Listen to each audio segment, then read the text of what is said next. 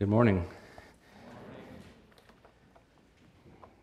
We're going to continue this morning looking at the Gospel of Luke. You'll notice in your a note in your order, that this has been our summer series, and this is the last Sunday that we'll look at this series together. We've been looking at chapters 15 through 18 of Gospel of Luke, and one of the things about these sections is that Jesus is on the move.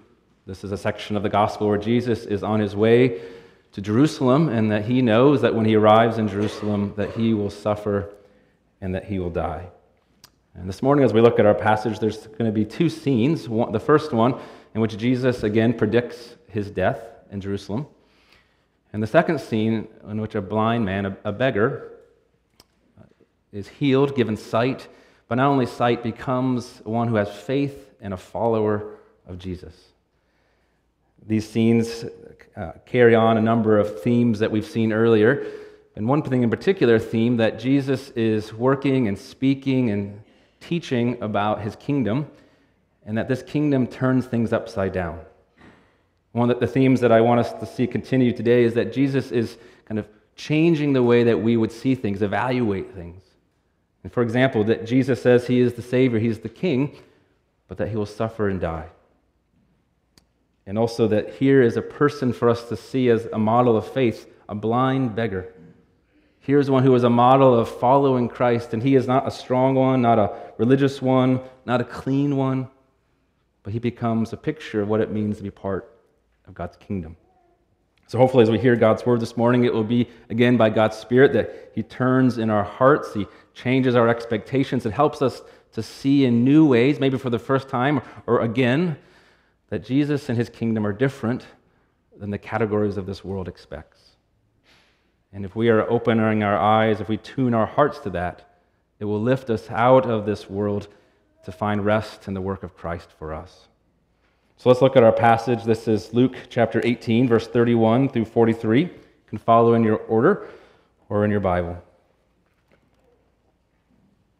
In taking the 12, that's the 12 apostles, Jesus said to them, "See, we are going to Jerusalem, and everything that is written about the Son of Man by the prophets will be accomplished. For he will be delivered over to the Gentiles and will be mocked and shamefully treated and spit upon. And after flogging him, they will kill him, and on the third day he will rise." But they understood none of these things. This saying was hidden from them, and they did not grasp what was said. And as Jesus drew near to Jericho, a blind man was sitting by the roadside begging. And hearing a crowd going by, he inquired what this meant. They told him, "Jesus of Nazareth is passing by." And he cried out, "Jesus, Son of David, have mercy on me." And those who were in front rebuked him, telling him to be silent. But he cried out all the more, "Son of David, have mercy on me." And Jesus stopped and commanded him to be brought to him. And when he came near, Jesus asked him, "What do you want me to do for you?" He said, "Lord, let me recover my sight." And Jesus said to him, "Recover your sight. Your faith has made you well." And immediately he recovered his sight and followed him, glorifying God. And all the people, when they saw it, gave praise to God. This is God's word given for our good. Let's pray. Lord, we thank you for your word, and we thank you for your great love for us, that by your word and through your Spirit that you are moving us over and over again to see anew who you are and the way of your kingdom. And we pray for that today.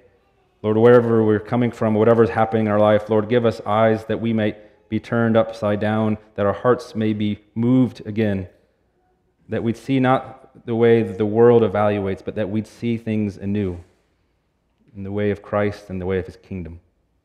We ask this in Jesus' name. Amen. Well, this morning as we look through this passage, I want us to have two parts to the sermon. The first part, we're going to look at these two scenes. We'll work our way through these scenes, and I want us to see that they're connected around the idea of understanding. The first scene ends with no one understanding. No one grasps what's being said. And the second scene ends with one having new vision, new eyes, and becoming a follower of Jesus. So we'll work our way through those two scenes around this idea of vision. And the second thing this morning we'll look at is how this blind man becomes a model for us. How this blind man may teach us, help us understand more about who Jesus is and what it means to be part of his kingdom. So let's start, though, just seeing these scenes unfold. Our passage opens with Jesus telling his followers, specifically his 12 apostles, those closest to him, what will happen to him in Jerusalem. You see, in Jerusalem, the Son of Man, a name that Jesus uses for himself, the Son of Man will be delivered over to the Gentiles, to the pagan Romans. And he will be mocked and shamefully treated and spit upon, and after flogging him, they will kill him. He'll be treated brutally and killed. But he goes on to say, but he will be raised to new life on the third day. This is the third time in the Gospel of Luke that Jesus predicts his death, that Jesus speaks directly of what will wait for him in Jerusalem. And these three predictions have common themes to them, common aspects, where Jesus speaks of betrayal, speaks of suffering, speaks of public execution, and he speaks of resurrection. Each time Jesus shares his destiny, each of these three, the Scripture says that those who hear him, the followers, even those closest to him, do not understand. They do not understand. They are not expecting the King of God's kingdom, the Christ, to suffer and to die. This is totally outside anything that they have imagined, wanted, dreamed of, or pondered. They simply cannot understand it. And we know this, but we have to be careful, right, with our hindsight of knowing what unfolded in Jesus' life, that we would evaluate, how could they miss this? But we know what it's like, that when you're in the midst of something that later seems maybe so clear, in the moment there's a way in which we cannot grasp it at all. The 12 here assume that Jesus is speaking in riddles. He's saying some kind of mysterious thing. They just don't know what it means. One day we'll figure out what this riddle means. Luke writes, they understood none of these things. They did not grasp what was said. Well, interesting, right after this statement of hiddenness, this lack of understanding, we're presented with another person. Right away we're told that this person is blind. He cannot see. And he becomes one who might instruct us in vision and understanding. But before we look at his story, I was going to mention that I saw on the news this week, maybe you saw this if you're a sports fan or even not, but one thing that made the news was Andrew Luck, a quarterback in the NFL Football League, retired suddenly at the age of 29. Don't worry, I'm not going to spend a lot of time talking about football, but one of the things that caught my eye was there was a writer in the New York Times who usually writes about culture and politics, and he wrote about a quarterback retiring. Now, Andrew Luck, if you aren't familiar, played for the Indianapolis Colts. He's a former first-round pick, kind of at the top of his profession.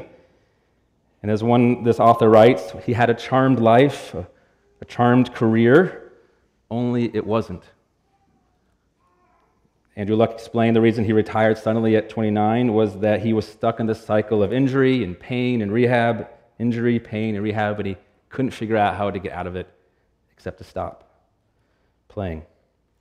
And the author, the one that caught my attention, the title of the article was The Crucial Lesson of Andrew Luck, and he writes, I'm interested in the disparity between how Luck's fans and other observers perceived him versus the reality of what was happening. I'm interested in the disparity of how people viewed him versus the reality that was going on. As a fortune-based star with the most glamorous of jobs, I'm fascinated by the distance between public glow and private grind. We can't look at the outside of a person or add up the awards and success and draw a conclusion about how he or she is faring. You see, this author, this journalist, was struck by the one who was viewed as having everything, the great job, the glorious position, being successful, but in reality, he was miserable. One might say appearances can be deceiving. That what we think might be the case might not be the case at all.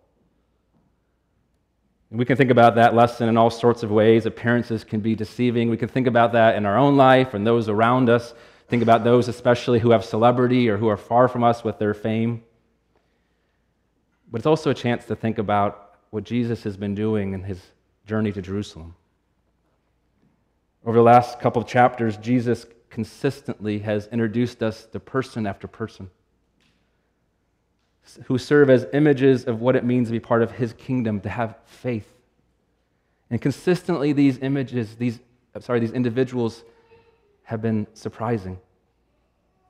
These individuals who find the experience of rest or joy or forgiveness, they are outside of the categories of religious, they're outside the categories of success, they're outside the categories of those who have things put together or know what they're supposed to do. And here it is again. Appearances can be deceiving. Outside Jericho, we are introduced to a man who would have been categorized in terms of power and privilege in his society as expendable, as forgettable, one whom society has no need. And yet here we are invited to see this one that is so easily not seen, that we might encounter the kingdom of God. You see, Jesus and the great crowd are approaching the city of Jericho. Jericho is only 14 miles from Jerusalem, so the journey is getting near the end. And as they walk to this city, they pass a blind man sitting by the roadside begging. And Luke doesn't tell us this man's name, but we know because in the Gospel of Mark, he also speaks of this and tells us this name, that this man is Bartimaeus. Bartimaeus. We don't know the details of Bartimaeus' life, his age. We don't know what happened to his eyesight. We don't know the story of his family. We don't know how he arrived at this particular location. But we do know that he has a prime location. The busy road connecting Jericho and Jerusalem is a good spot for a blind beggar, appealing to the generosity of travelers. But even for this busy road, this day is unique. On this day, something is happening, and Bartimaeus hears it. He hears a great crowd going by, so the blind man inquires, what is happening? And they say, Jesus of Nazareth is passing by. What does the blind man do with this information? He cries out, Jesus, Son of David, a title of royalty, King, have mercy on me. And you see what happens. Those who are in front rebuke him. Be quiet. They tell him to be silent. Go back to being invisible. A large crowd is gathered around Jesus, and we can only guess all the different reasons why, the different priorities, the different hopes, the different fascinations that have brought them to this point. But they, in this moment, at least some of them, conclude that there is no time nor interest in the interruptions of Bartimaeus. They have concluded that this man and his situation do not or should not concern Jesus who was on his way. They judge God's interest to be elsewhere. And for a moment, it's worth us even thinking about our own experiences and asking whether we have felt something similar to that in our life. Have you ever felt such dismissal? Being told to be quiet, to be silent. That the things that you might be bringing forth aren't of interest, aren't significant, especially to those who have power or who have influence. Maybe some people would have simply ignored the beggar. In this case, the crowd actually rebukes him, chastises him for thinking that Jesus, this one who is so special, would have interest in giving him attention. And it brings us to a remarkable part of the story, a courageous part. And a verse that should grab our attention, for what does Bartimaeus do? Luke tells us he cried out all the more. He cried out all the more.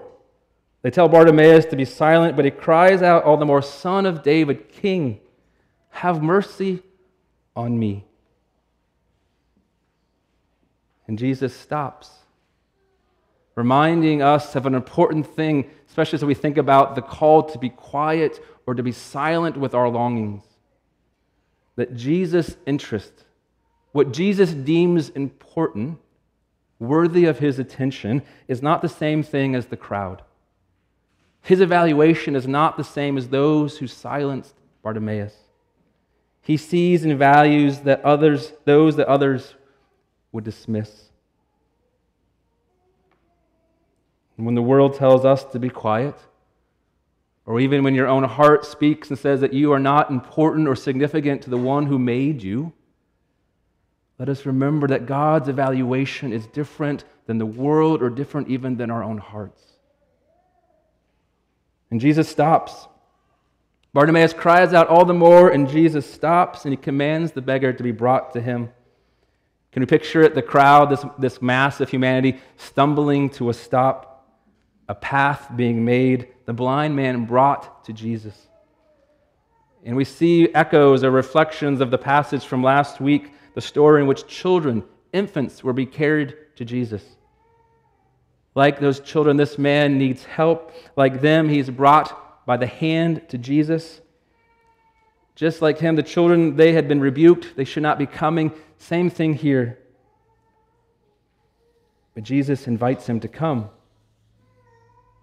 The rebuke and the silencing of the crowd are lies and false actions. Jesus calls and hears him. And as they stand near to one another, Jesus asks, "What do you want me to do for you?" He said, "Lord, let me recover my sight. Let me see." And Jesus tells him, "Recover your sight. Your faith has made you well." And immediately Bartimaeus recovers his sight. Even more, Luke tells us that immediately this man gets up and follows Jesus with his life. And this first scene, the first scene ends with a lack of understanding, with no eyes to see. Now we conclude this scene with new eyes, eyes that lead to a life of faith. And what I want us to do as we think about that experience that Bartimaeus had as Jesus sees him and attends to his needs, is to ask, what can Bartimaeus teach you and me about Jesus and his mission? What can this one who was so easily overlooked or to be told to be quiet, what can he teach you and me today about who Jesus is and why he came to suffer and to die? There's two things I want us to see, to think about this morning. First is that Bartimaeus invites us to see that Jesus came to bring a reversal. That Jesus came to turn things around and to change things in your life and in mine and in this world. If we go back to the opening scene where Jesus predicts his death, did you notice an interesting phrase that he uses? Jesus says he's going to Jerusalem to accomplish everything that is being written by the prophets. He's going to Jerusalem to accomplish everything that is written by the prophets. He's telling us, and we might not notice it right away, but that when he goes to Jerusalem, what's happening is not going to be an accident, not some random event, but that Jesus is walking the path that God has set for him. That Jesus is going to fulfill God's plan as it has been revealed in the scriptures and the prophets. And this is significant because Jesus is saying that when we look at his life, we understand what God's plan and God's purposes are. Everything written by the prophets. It turns out to be that the rulers of Israel and the rulers of the Gentiles both will reject Jesus. That the civil and the religious authorities, those who have power over the world, will deem Jesus a fool. God's plan, it turns out to be that even those who are close to Jesus, those who say they have faith, or those who are ready for the Christ to come, even those close, will find that their hearts betray Jesus. For Jesus will be handed over. That even those who say they want to follow or want to do what's right, even those people need forgiveness in the depths of their being. It's not just the powers out there that call Jesus a fool, but even within, we betray as well. Everything written by the prophet turns out to be that Jesus alone, not human institution, not the temple, not human partners, that Jesus alone must face the harsh rejection, abuse, humiliation, and death that comes from the human heart and human powers. What we're seeing is that everything that the prophets write says that Jesus, when he does come, he must walk into the very depths of human sin, into the very depths of human evil, and even to the bottom of death. And Jesus, when he describes his death over and over again, he's inviting us to see that he will go to the very bottom, to the very depths of what is broken in us and in this world. And God's plan, God's work of salvation turns out to be that the Christ, the Messiah, who has come to rescue God's people, not only will receive harsh judgment and death, but also receive vindication from this God. Jesus will rise to new life on the third day, and in this resurrection, Jesus will set forth as the Son of God, as the Lord over all, the one who has faced your greatest enemies, your sin, the evil that has pressed upon you, and the death that awaits you. He's faced all of them, and he's come out victorious, showing that he is the one who brings us hope. You see, the prophets wrote about this work that God must do on our behalf. In one place in particular, Isaiah speaks about the suffering servant who will come to rescue and redeem God's people. In order to do that, though, he must go to the depths of the very brokenness of our lives, to be despised, to be the victim of human evil and human corruption, to be betrayed by those who say they love him. He must go to the very bottom. But the story of Isaiah says that the suffering servant will do so to bring redemption, and that the final word in that suffering servant's life will not be death, will not be shame or disgrace, but will be resurrection and vindication. So what we can conclude is that Jesus' death and resurrection, God's plan of how he works in your life and in this world, is a plan of reversal.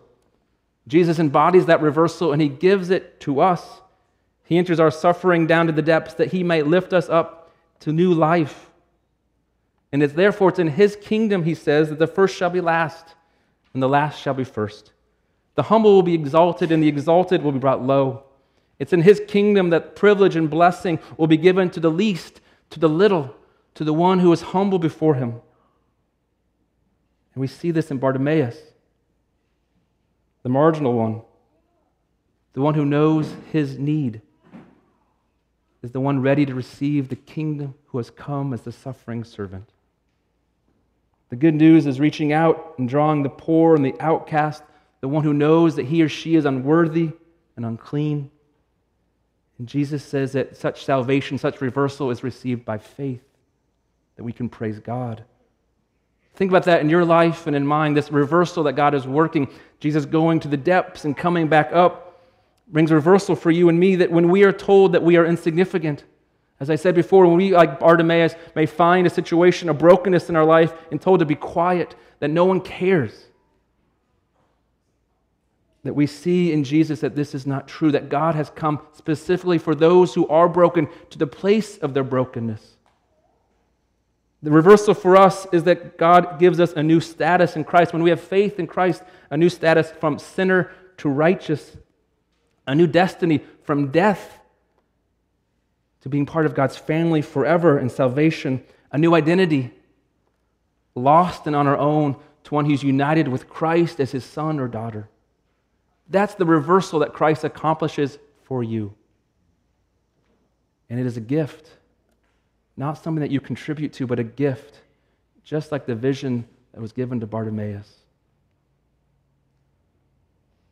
So Bartimaeus teaches us that God has come to change, to turn things upside down, to reverse it so that sinners on their own now are forgiven and righteous children of God.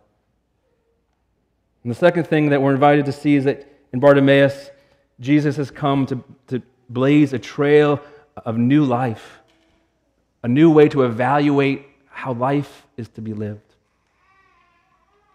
a new way for life to be lived. After his encounter with Jesus, Bartimaeus has this wonderful gift of sight, a wonderful gift. And it's a chance, though, to think about for ourselves that maybe why our eyes might work, that part of the human struggle is that we are spiritually blind, spiritually callous. Part of the human problem is that we do not recognize Christ. that we do not recognize the way of the true kingdom of God. We don't recognize which paths are true life and which ones are not. And Jesus is saying, through this experience we see in our passage, that he has come to blaze a trail, a new path that points out how life should be lived. One author writing about this passage and this kind of experience, this author writes, "Sometimes when I find it hard to pray, when faith, hope, and love are threatened to dry up," maybe you can relate to that at times, he writes, "I zero in on a handful of desperate pleas from a handful of desperate people who have come across Jesus. A hated tax collector, which we heard about in Luke a few weeks ago, a hated tax collector in the temple, for example, crying out, 'Have mercy on me, a sinner.' Or thoroughly confused Peter, after Jesus has spoken strange words about eating his flesh and drinking his blood, Jesus asks Peter if he too will leave. Peter replies, 'Lord, to whom shall I go? You alone have words of eternal life.' Or there's a leper on the hillside, 'Jesus, if you are willing, you can make me clean.' And there's the blind beggar on the road to Jericho who cries out, 'I want to see. I want to see. Lord, have mercy on me, a sinner. Lord, to whom else shall I go? You alone have words of life. If you are willing, you can make me clean. And Lord, I want to see.'" Maybe those prayers resonate with you. And Jesus isn't addressing in his mission the fact that so often you and I cannot see. We cannot see the difference between what is true and false, what path will bring us life, and what path will break us. See, Bartimaeus cries out to Jesus, "Son of David." It's the first place after Jesus' birth in which he receives this special title, the title of the Davidic king who will come to rescue God's people. "Son of David," Bartimaeus announces. He's the one who will come as the king and lift up God's people. And here we find out that the king will do so by giving his very life. Life will come through Jesus' death. And that paradox is the path that he is blazing. Do you see this? That life comes through death. The life of the world comes through the death of the Messiah. But our new life, our walking with him, our sanctification, our new identity, living out as children of God, comes when we confess our need. And it comes when we die to ourselves. When we confess, I don't have the resources to save myself, or the path is not simply grasping whatever I want whenever I want it. The path, Jesus says, is actually when we die to ourselves. The path of serving, of loving, of seeing ourselves as one who belongs to God.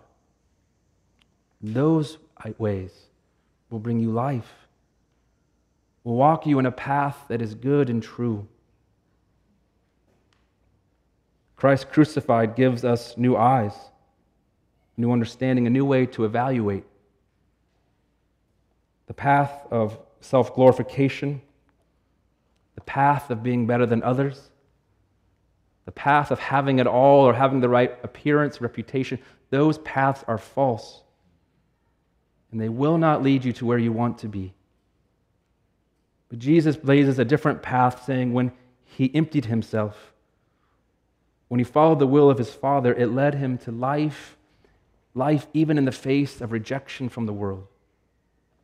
And he invites us as the Christian community to walk with him, to walk as an alternative community, an alternative way of being in this world, where we see those that others do not see, where we listen to those that others would rebuke, where we love even when it costs, when we see our possessions and our gifts not just as something for ourselves, but as means to love God and love our neighbors.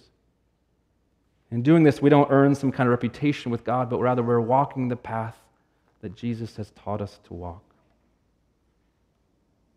Bartimaeus teaches us these things not because he has power in himself, but he points us to the one who has rescued him. That Jesus has come to reverse our condition, to give us new hope, new identities. He's come to blaze a path for us to walk with him as his people.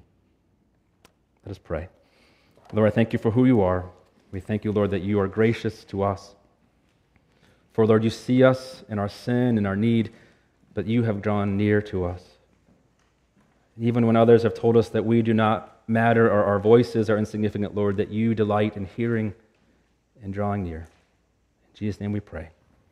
Amen.